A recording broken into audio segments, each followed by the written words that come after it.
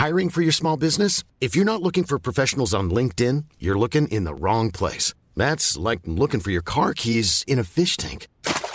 LinkedIn helps you hire professionals you can't find anywhere else, even those who aren't actively searching for a new job but might be open to the perfect role. In a given month, over 70% of LinkedIn users don't even visit other leading job sites. So start looking in the right place. With LinkedIn, you can hire professionals like a professional. Post your free job on linkedin.com/people today. Hey there, it's Michelle Norris. I'm host of a podcast called Your Mama's Kitchen. When I travel, I'm usually looking for a way to find a taste of home when I'm not at home. And one of the things I love to do when I am at home is entertain. And Airbnb allows me to do that. When I was in California recently, I rented a house that had a great kitchen. And when we were sitting around the table, we're all thinking, we're in someone else's house. Someone could be in all of our homes as well.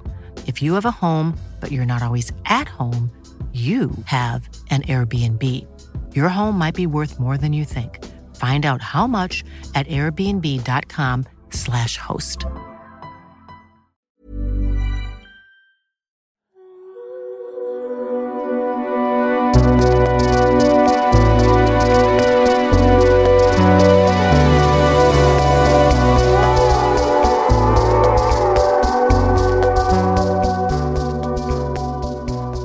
Welcome to another episode of Book Off, the literary podcast with a difference. I'm Joe Haddo, and wherever you are in the world, it's great to have you with us.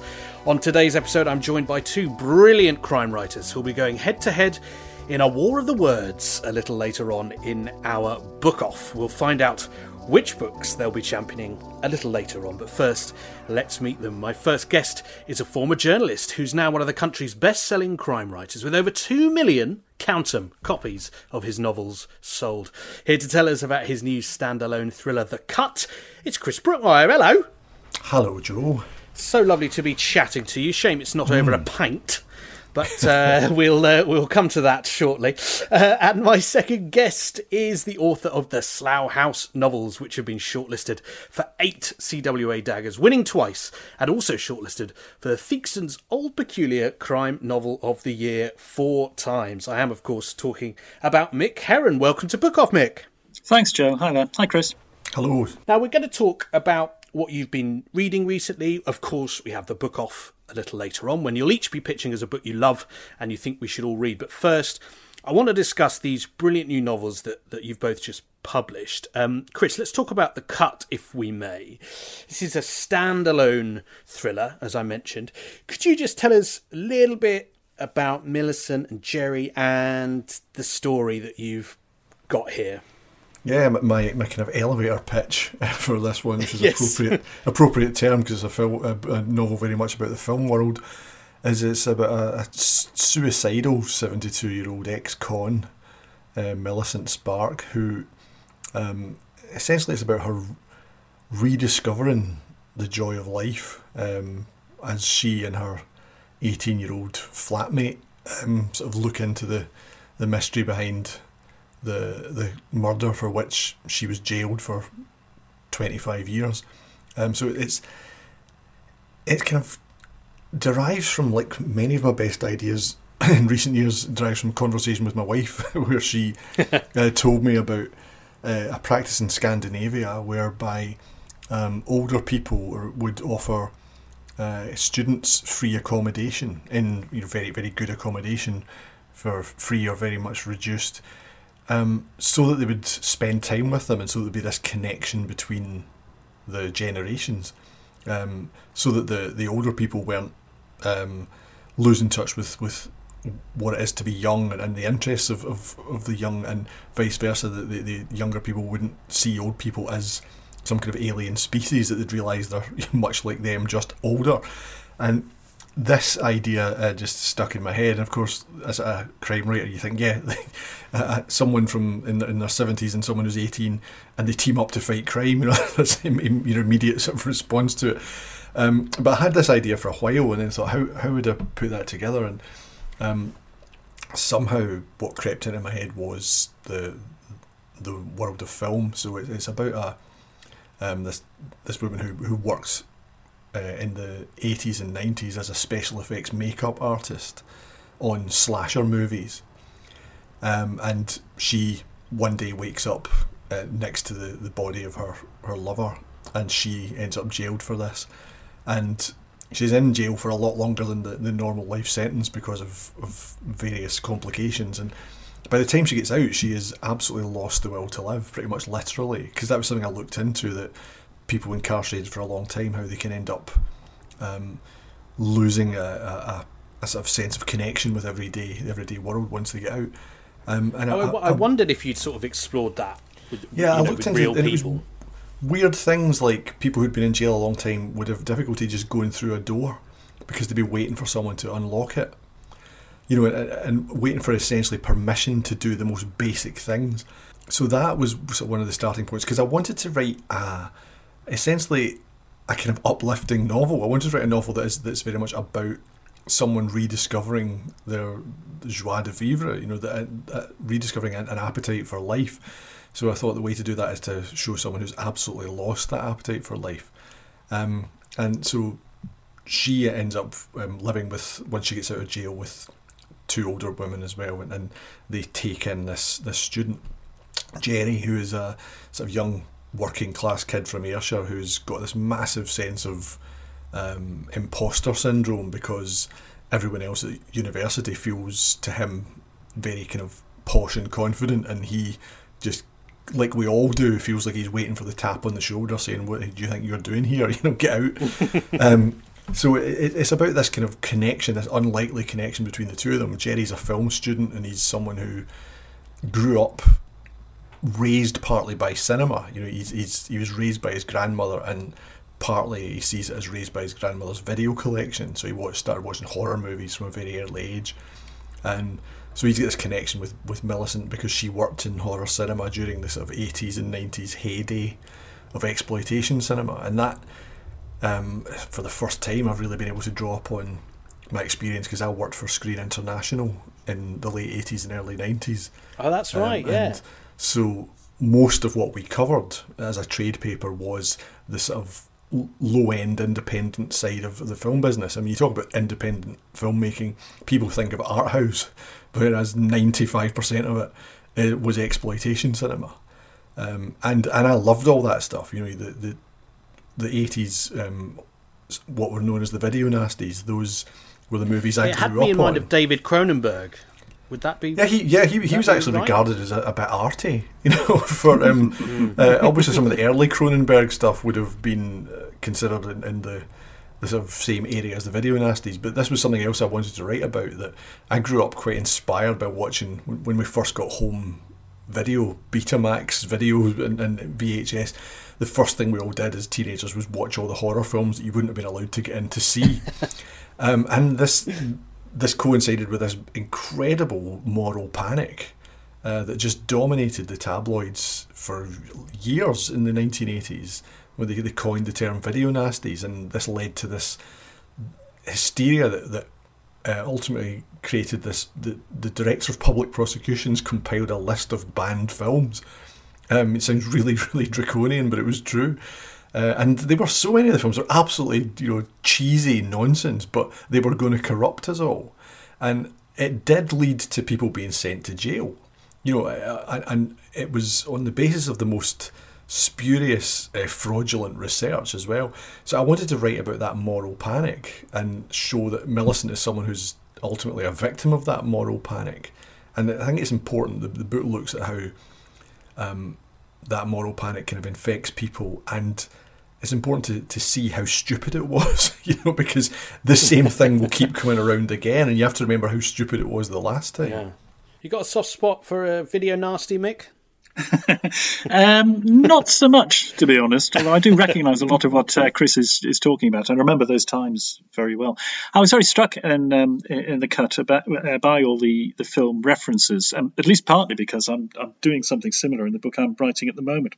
Although in Chris's book, many of these references take the form of a game in dialogue between Jerry and Millie, where they have to spot the lines each other are quoting. So what I like about it is you get the answers as well. If you don't recognise the quote yourself, a couple of lines later you'll be told what movie it's from, which saved me a lot of time on Google, I think.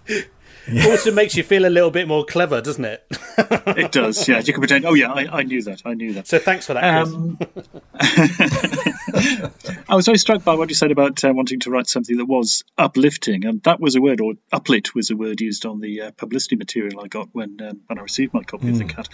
And at first glance, it seems like an odd word to apply to Chris's work, but in fact, I've always found your work to be uplifting because of the care and concern you have towards your characters. That's always been the way. Even when they're accidentally indulging in cannibalism, I always find something really that cheers me up about the books, and they're a comfort read for me often. I go back to your books as a source of huge enjoyment, and knowing that it's real classy stuff that I'll be reading. Well, I'm glad to hear you say that, Mick, because I've always shied away from descriptions of my work as noir.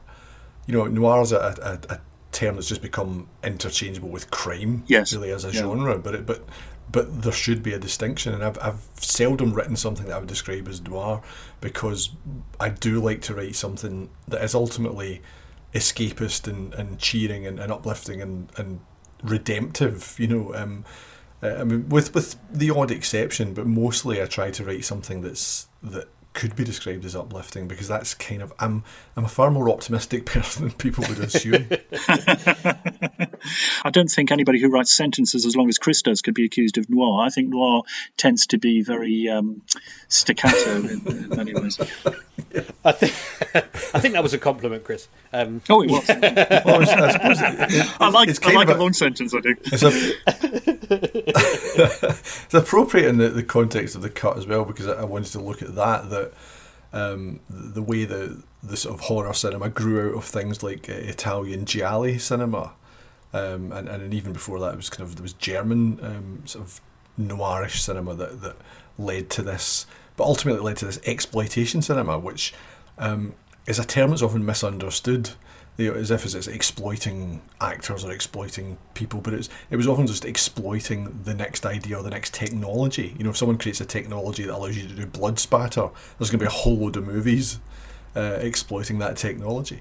And it's kind of there's something strangely innocent about the when you read about a lot of the exploitation cinema. There was people were just often almost naively just hugely enthused by the stories they wanted to tell or the effects they wanted to have on viewers, and I guess I wanted to look at the two sides of it, and that there was a lot of fun to be had in trashy cinema, but there is another exploitation side of it, because the book does deal with sexual exploitation as well, and the fact that young women especially would be prepared to do things in order to increase their chances of becoming somebody in the film business. So it is and that's a moral conundrum that Millicent has to kind of own up to as well, the fact that she does acknowledge that she was turning a blind eye to a lot of very dodgy things. Now, on the back cover of your new book, Mick, which is titled Slough House, some up-and-coming author called Christopher Brookmeyer writes, Slough House is as eye-wateringly funny as it is nerve-shreddingly tense, and I couldn't agree more. I suppose this is sort of following on from the fact that you were saying with Chris's book and books, there is this element of uplit, or whatever we want to call it. There's a positivity within dark stories, and you've always been keen to put this humour in your Jackson Lamb series, and I just wondered, is it always there for you? Are you always just there with the lines, no matter how dark the story is? Are you always going to be putting that sort of element of humour in your books? As long as I'm writing books about these particular characters, I think so, yes, because this is now the tone of the series, and I can't really see that I would want to change it, or that it would be acceptable to change it now. But it came about really back when writing the first novel in the sequence, Slow Horses. It started to feel to me like the appropriate tone to adopt for writing about these people. If I were writing the same plots but with a different approach, if I just had a lone hero or something of that nature, then the tone would be entirely different. But it seemed to me that I was writing about people who were kind of miserable and thwarted and frustrated, and I felt that they're having them bickering a lot of the time, which is where much of the humour, as far as I'm concerned, comes from, seemed to be the right way to describe their lives. Otherwise, I'd just be writing about a lot of unhappy people not coping very well. And that would be the opposite of uplifting, I feel. I think it would somehow, yes. Is there such a thing as downlift? Maybe I could invent downlift. There's something to be said that we all need a wee bit of the essence of Roddy Ho. So it just seems to be almost... To be a master of the universe, you mean? Yeah, a degree of happiness about this complete lack of self-awareness. It's like a lifestyle guide. You know, if you could be a bit more Roddy, you'd probably be quite happy. Yeah, probably quite happy. Yes, yeah. Being a dickhead means never having to say you're sorry. But I enjoy writing about Roddy because I can adopt, for the time that I'm inside his head, I can quite happily just adopt his approach to the world and see it all as being there for him, laid out in front of him in great splendour, and he is the centre of everything. And it's, from an individual point of view, it's quite a positive way, as Chris says, of looking at things. In terms of social interaction and so on, it's perhaps a bit of a minus. Yes, there's a great moment in Slough House where I won't give it away, but just that Roddy's very proud of his tradecraft en route to, is it Highgate Cemetery? And there's quite the sting there, which I particularly appreciated. He's a ninja. Yes. Why don't you tell us a little bit about Slough House? Because Jackson and his crew are feeling a little paranoid in this one, Mick. Tell us about the story. Jackson and his crew are feeling paranoid because of events at the end of the previous novel, really. I tried to keep my novel self-contained, but when you're writing a series, you don't want to press a reset button at the beginning of each book because that's just not how life works. So at the end of Joe Country, they discovered that Slough House itself and all records pertaining to it had been wiped from the service records. They'd been kind of disavowed, if you want me to adopt the Mission Impossible language. And part of the book is about them coming to understand why that's happened. And the other half of the book, and these two things come together, of course, is the consequences of an actual legitimate operation from Regent's Park, which is what I call the main body of the Secret Service in my world, carrying out an act of vengeance, really, in return for murders carried out on British soil by the Russian Secret Service. And this more or less triggers a situation of undeclared war between the two services. And Slough House, because of their new status or lack of status, even lacquer of status, perhaps I should say, find themselves very much in the front line of this undeclared war. And mayhem ensues. I think this is what I always have to say. That's what I was waiting for, yeah. I want to come back. Chris, you mentioned your wife earlier and how, the ideas for books have sparked from conversations with her. I want to talk about one of your other writing projects that is with her, the Ambrose Parry pseudonym. Before that, Mick, can I just ask? I can't tell if the question I'm about to ask is a really obvious one that you've never been asked before and you've been waiting, or if it's insulting in some way. So here goes. Is it you on the front cover of this book? No, it isn't. I'm not sure who it is. There was a picture in the Times at the weekend of the montage of various spies and actors playing spies, Connery and Oldman, people like that. And a friend asked me why. The article was talking about Slough House, and the friend expressed disappointment that I wasn't included in this photo montage. And I said, oh, well, actually, the silhouette you can see of the guy holding a gun, that is me. And she believed me. It was, in fact, Daniel Craig, as far as I'm aware. But the similarities between us are really quite extreme. I often get stopped in the street and asked when the new Bond movie is coming out. Well, I don't know why it caught my eye because it's a very eye-catching cover. But then I thought, I wonder if that's Mick sort of just putting himself into the into the cover there with a nice trilby on. Anyway, obviously it's not, and we can all move on. But maybe one for the future. Actually, we were looking at cover designs for The Cut, And there was just some fantastic designs, some that were maybe just a little too dark or whatever, but there was one that got rejected. It was a nice enough cover design, but it had this woman on it that just something about it I pointed out that she's on the cover of this book and it's called The Cut. It did look like it was going to be about hairdressing, you know. So we had to be very careful with that. There's an untapped readership out there, Chris. And Chris, another of your writing projects, as I said, it's with your wife, the Ambrose Parry pseudonym. How has that been for you, working with your wife, but also in sort of such close quarters? Because we all, you know, if we have partners and we live with them, we can't sort of escape them at the moment, can we? Well, I think we've been very fortunate in that Marissa and I had several years to get used to being in the same house all the time, and we'd started working together. I've bumped into other writers, or rather talked to other writers, and occasionally talked to people in the street who work at home, and who'd always worked at home, and they weren't finding it so easy that if their spouse was now also around the house all day. You know, they were used to the house being very much their own domain from 9 till 5. But I'm very much privileged that Marissa and I had kind of developed that relationship for a few years, and we essentially we made the best of the pandemic situation, in that all those festivals that we were talking about, all those things that aren't going on anymore, we were able to write another Ambrose Parry book over the summer because there was nothing to interrupt it. The big upside for me about working with Marissa is I've been very prolific in recent years. I've essentially been delivering a book every 9 months in order to keep 2 publishers happy. But the upside is that it's only every alternate book where I have to come up with an idea. You know, the Ambrose Parry books is Marissa does all the research to think about what we should write about, and then she works on the story, she starts working on the themes. So by the time I've delivered a novel and I'm sitting down with her to talk about the Ambrose Parry book, an awful lot of it's already been decided.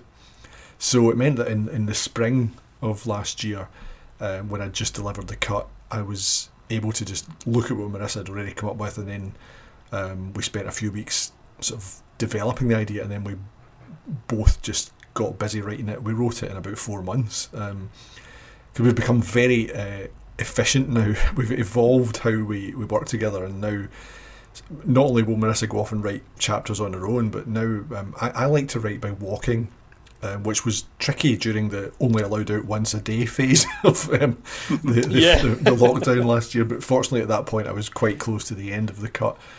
But what I'll do is I go out for a walk. Puts a lot of pressure on that one walk, doesn't it? It did, yeah. They were pretty long walks, I'll confess that much. But I would time it. You know, I wouldn't go walking until I'd finished writing something and I knew I needed to plan the next bit. But what I was doing over the summer was I would go for a long walk and sort of dictate ideas, or dictate material to myself, then transcribe it, and then hand that to Marissa and say, right, you turn that into something coherent. And that was actually quite efficient. But it's been great because I think the whole world of Ambrose Parry, the 19th century medicine, was such an exciting time, especially in Edinburgh, and it's something I just would not be able to comprehend. You know, I wouldn't be able to take that on, even though it's interesting, because I wouldn't have the knowledge and the understanding of it from a kind of technical and even from a historical point of view. But Marissa has all of that, and she knows where the drama and the stories are that other people might overlook. So it's essentially, I've got this kind of guide into this world that makes it so much easier for us to write about it. Yeah, fantastic. I'm a absolute fan of the walk and think as well, I have to say, and really finding it hard not to be able to go on, well, more than one walk, or indeed a particularly long one. And I do think there's something about, it doesn't happen instantly necessarily either. It's not like when you get home from that walk, you sit down and everything, that's in your brain gets put on the page, but actually could be a couple of days later that what's percolated is suddenly available, and I think that's so important. Have you got a bit of countryside where you are, Mick, in Oxfordshire? I do indeed, yes. We're quite lucky here. I'm on the outskirts of the city, and there's plenty of greenland and river around. Although now, it has to be said, right at the moment, it's mostly river. We've got a lot of floodwater covering the local meadows. But I agree about the walking thing. I've often find that that's the best time for planning. I think of it as a ponder wander. I go for ponder wanders. And they're one of the many things I do where I can justify by saying, look, I am working. It may look like I'm just kind of wandering around slowly with my hands in my pockets staring at the ground, but I am in fact working when I do this, just as I'm working when I am lying on my sofa with my eyes shut, or when I am having the second snack of the morning while I'm building my way up to brunch. It's all work. And am I right in thinking that Jackson Lamb will soon be coming to our screens in glorious Technicolor? The word soon has that kind of a lasting meaning at the moment, doesn't it? I mean, it is being filmed at the moment, or at least production has certainly started, and I've been on set for a day and seen them doing it. I don't know what's happening, today as we speak, or for the past couple of weeks even. But yes, it's all taking place. I can't talk very much about it because it's being made by Apple TV. And they like to play their cards very close to their chest, and they haven't released the full cast details, for instance. And much of what's going on is regarded as being sort of top secret. I don't know whether this is what they always do, or whether they think this is particularly appropriate for a series about spies. But either way, for a long time, all I could do when asked about the show was just repeat the words Gary Oldman over again.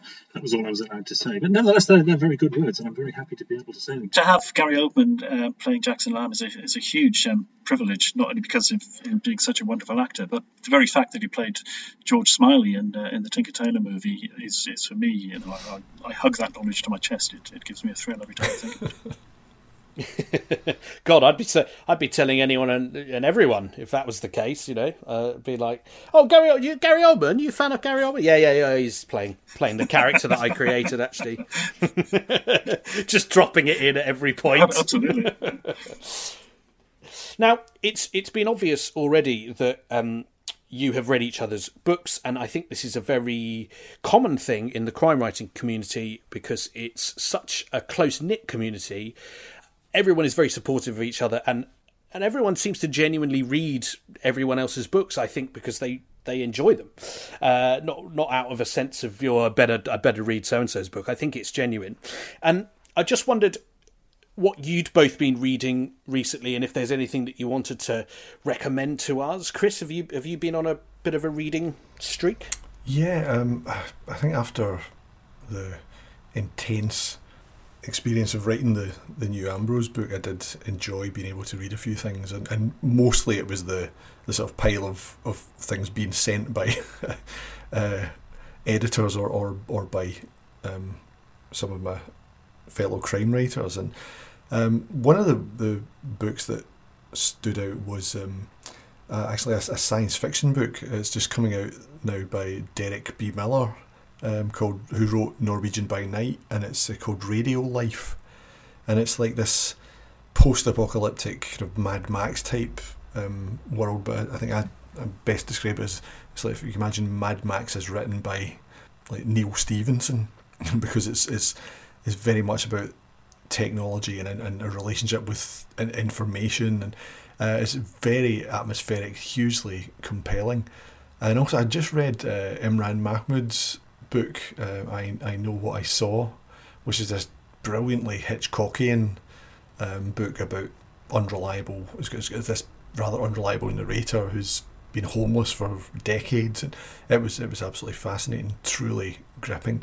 But do you know, my go-to at the moment for comfort in the midst of all the sort of depredations of the pandemic is I'm just binge reading Marian Keyes, because her work is so, there's just this kind of warmth and humanity and comfort to it, and it's, on the surface it can be about the small things, but actually what's comforting is you realise these are the big things, these sort of small things in people's relationships, they're far more important than a sort of world of guns and explosions.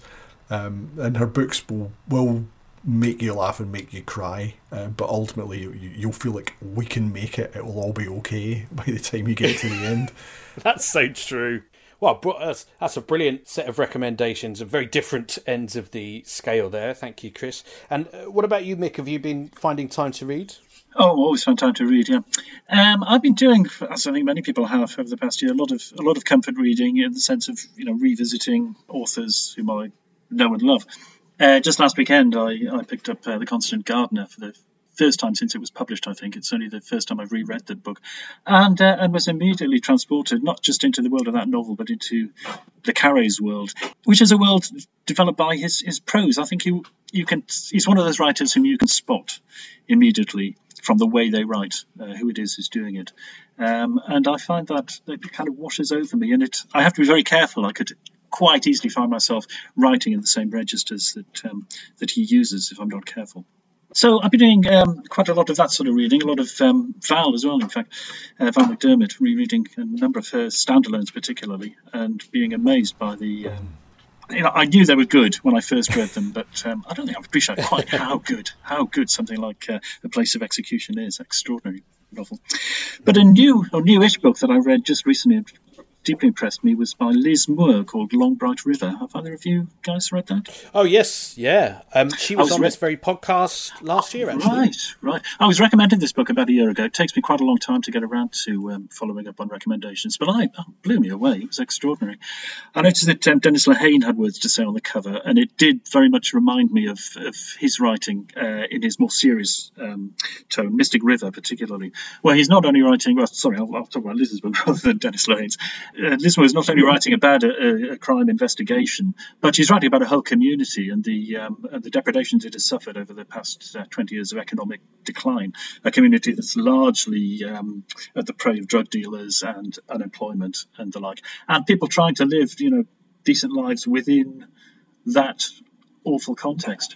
And I was most taken with it. It's heartily recommended. Long Bright River. I'm not sure if it's out in paperback yet, but it really should be a bestseller, I think. I feel like it probably is, because I seem to recall that we recorded an episode of Book Off with Liz back in sort of February last year, I think. So I have a feeling it's probably just coming out in paperback. But it also, it really stuck with me. Like, the actual imagery of that book really stayed with me for a long time, and even now talking about it, I can sort of bring it back. There was something about her descriptions in that novel that just really stood out for me.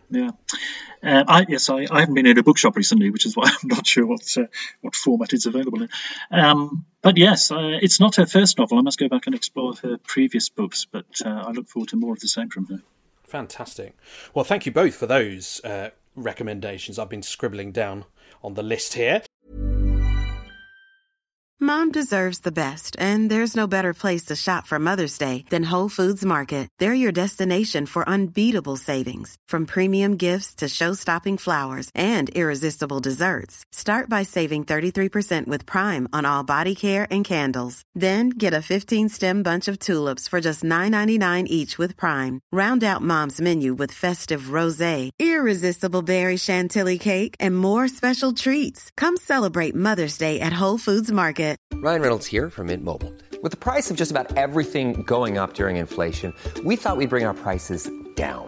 So to help us, we brought in a reverse auctioneer, which is apparently a thing.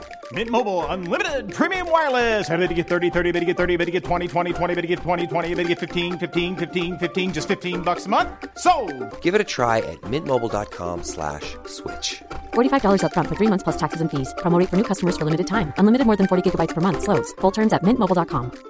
I'm Sandra, and I'm just the professional your small business was looking for. But you didn't hire me because you didn't use LinkedIn Jobs. LinkedIn has professionals you can't find anywhere else, including those who aren't actively looking for a new job, but might be open to the perfect role, like me.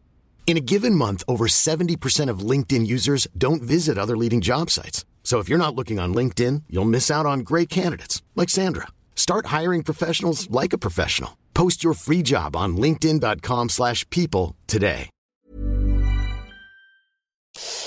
And now it's time for the book off. This is where each of you is going to have 3 minutes on the clock to tell us about a book you absolutely love and you think that we should all read. Now, you don't have to use your 3 minutes if you don't want to, but once you reach that mark, I'm going to be ringing you out with the school bell, or I'm going to be honking you out with the bicycle horn. So we need to decide who goes first, who goes second. Chris, you're alphabetically first, so would you like to go first or second? I'm going to chuck it over to Mick. And Mick, would you like the bicycle horn or the school bell to serenade you out at 3 minutes? Oh, I think it's going to have to be a school bell, I think, yeah. I was about to complain there about this being the last unacknowledged ground of discrimination there, the whole alphabet thing. But, was a great gentleman. Well, he was a great gentleman, but also you got to choose the comedy part. You know, you had technically the more exciting choice to make. Just before we start, Chris, what book are you putting up for the book off?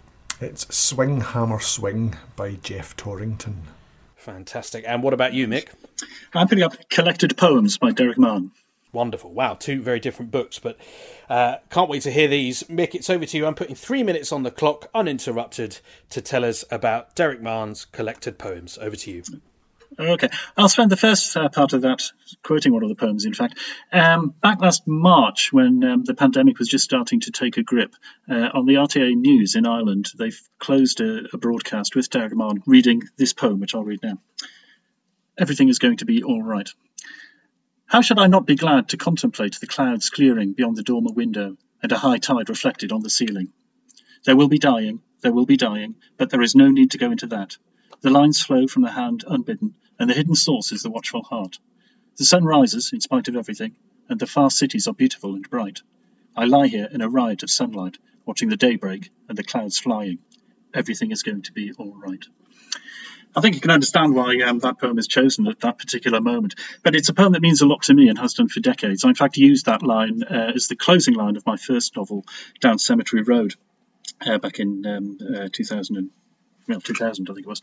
Anyway, Mann, as a poet, grew up or was educated in Dublin, and he was part of a trio of poets, the other two being Seamus Heaney and Michael Longley, who really established Ireland as one of the great centres of poetry at that time. He himself went on to live in various places all over the world, particularly in New York for a long time. And it was after a period of not writing at all, became very prolific, so much so that my copy of Collected Poems was superseded a few years later by a new Collected Poems with another 2 volumes of poetry in it. And since then, there were further 2 collections before he died on the 1st of October last year. I admire Mann for many, many reasons.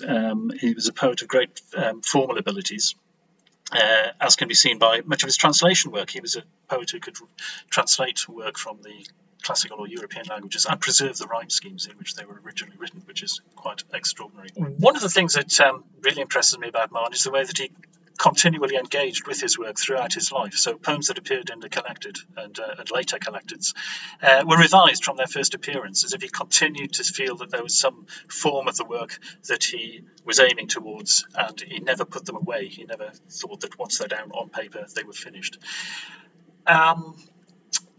In fact, one of my favourite poems of his, when it first appeared, was about 6 or 7 stanzas long, each of the stanzas 9 lines long, and the version in the Collected Poems I've got here is simply 9 lines long, and I've never understood quite why he revised it to that extent. If poetry is meant to do anything, then I think consolation is one of the main things that we look for when we look at verse. And I'm going to read a part of another poem now, which has been with me for decades now. This is from a poem called Leaves. Somewhere there is an afterlife of dead leaves, a stadium filled with an infinite rustling and sighing. Somewhere in the heaven of our lost futures, the lives we might have led have found their own fulfillment. I've carried that last stanza around in my head for decades now. It's a form of consolation for me, and that notion that the choices we make find their own conclusions somewhere or another is one that I find really heartening. Oh, and in comes the school bell, cutting you down in your prime there. I tell you what, we'll come back and talk about it in a moment, Mick, but I absolutely loved that pitch. I don't read enough poetry, and actually every time we talk about collected works, we talk about a poet I don't really know, it makes me remember that I need to sort of up my game. But have a rest, have a cup of tea. You've done your 3 minutes. It's over to Chris now. I'm going to put 3 minutes back on the clock for you, Chris, and it's over to you to tell us about Swing, Hammer, Swing. Well, Swing, Hammer, Swing by Jeff Torrington, the late Jeff Torrington, is, to me, it's the great overlooked classic of Scottish 20th century literature. When I say overlooked, in that it won the Whitbread Prize in 1992, but inexplicably went out of print at one point. It is, to me, is one of the funniest novels I've ever read. The best pitch I could offer for it is if you could imagine one of those sprawling Billy Connolly routines where he's telling a story, but imagine that for 400 pages. It's a book about a guy called Tam Clay, who, his wife is in hospital because she's pregnant, but she's got preeclampsia, so she's having to stay in hospital until the baby's born. And this coincides with them knocking down the Gorbals, where he lives. So it's set in the 1960s, and I think to some extent it's autobiographical about Torrington living there at the time. And when people talk about the Gorbals, they're always thinking about, sort of synonymous with Glasgow poverty. But it's a depiction of this as this kind of very vibrant place full of these crazy pubs and surreal things going on. It's sort of the novel that starts with a guy in a deep sea diver's costume emerging from a cinema in the snow, and he's been sent out to plug Yellow Submarine, which is going to be playing at the cinema that week. But it's just this very inventive novel. The language in it is constantly inventive. I read it again every few years because it's like tapping up the patter supplies. You read this book and it makes you up your game in terms of the inventive humour you put into your own language. It's hysterically funny again and again. I maintain that I was reluctant to read it at first because it had won a major literary prize, and I thought that meant it was going to be really miserable. And I think that they gave it the prize because it was around about the time of the early 90s. There'd been sort of like magic realism from South America in the 80s. I think they thought this was going to be the Glaswegian equivalent, and they didn't realise that the surrealism was actually a fairly accurate depiction of a Glasgow Saturday night.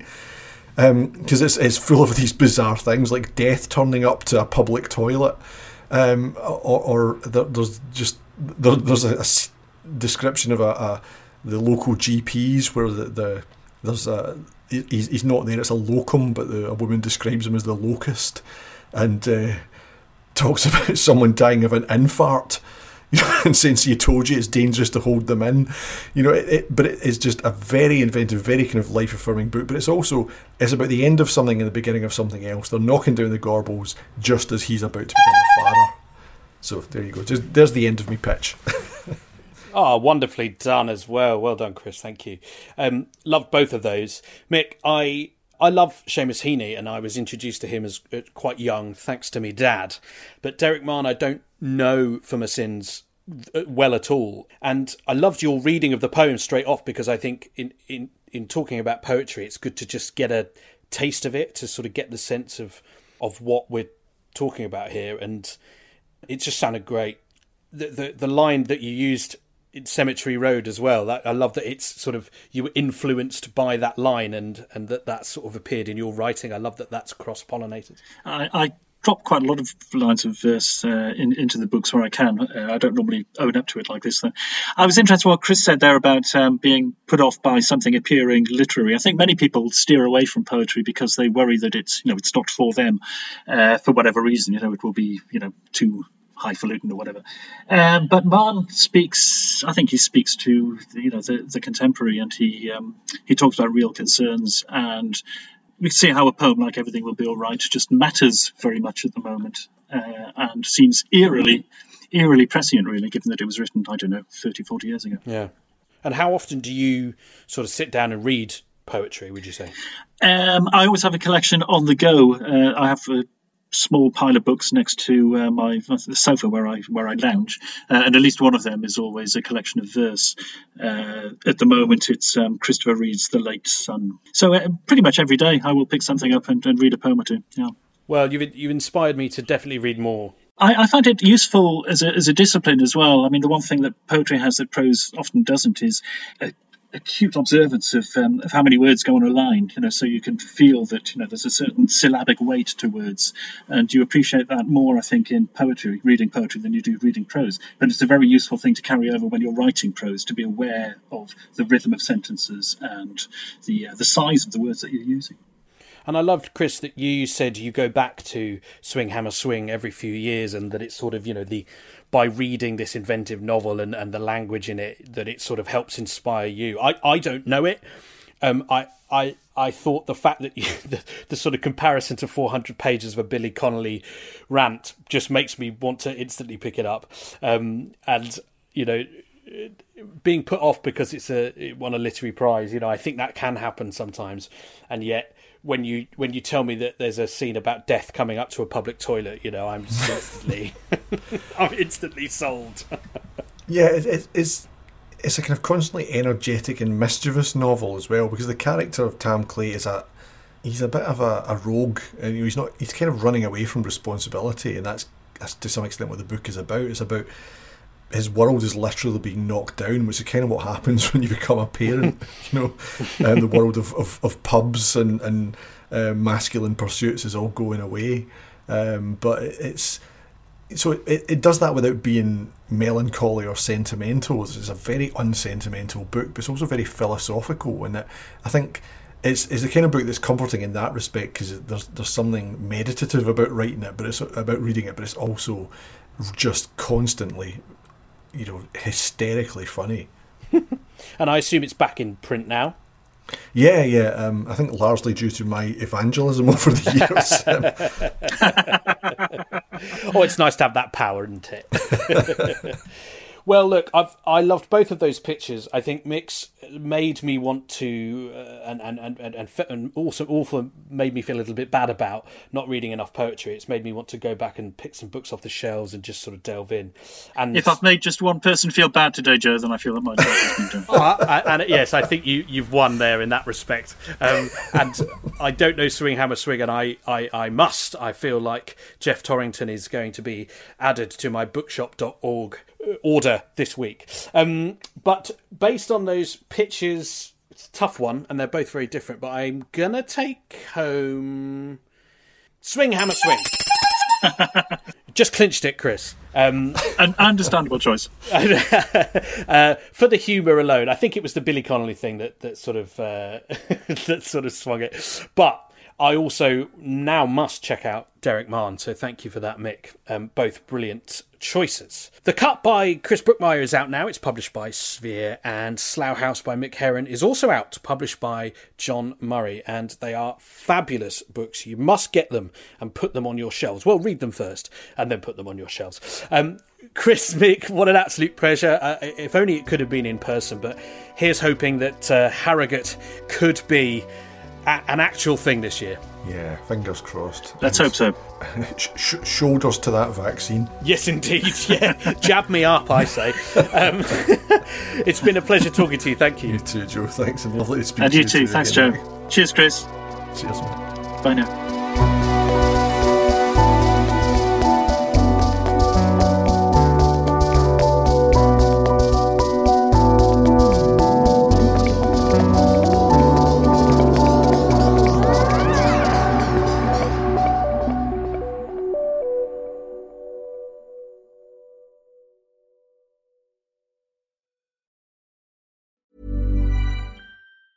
Mom deserves the best, and there's no better place to shop for Mother's Day than Whole Foods Market. They're your destination for unbeatable savings, from premium gifts to show-stopping flowers and irresistible desserts. Start by saving 33% with Prime on all body care and candles. Then get a 15-stem bunch of tulips for just $9.99 each with Prime. Round out Mom's menu with festive rosé, irresistible berry chantilly cake, and more special treats. Come celebrate Mother's Day at Whole Foods Market. Hey, it's Paige DeSorbo from Giggly Squad. High quality fashion without the price tag. Say hello to Quince.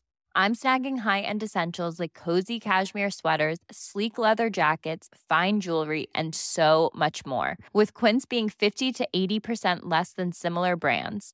And they partner with factories that prioritize safe, ethical, and responsible manufacturing. I love that. Luxury quality within reach. Go to quince.com/style to get free shipping and 365-day returns on your next order. Quince.com/style.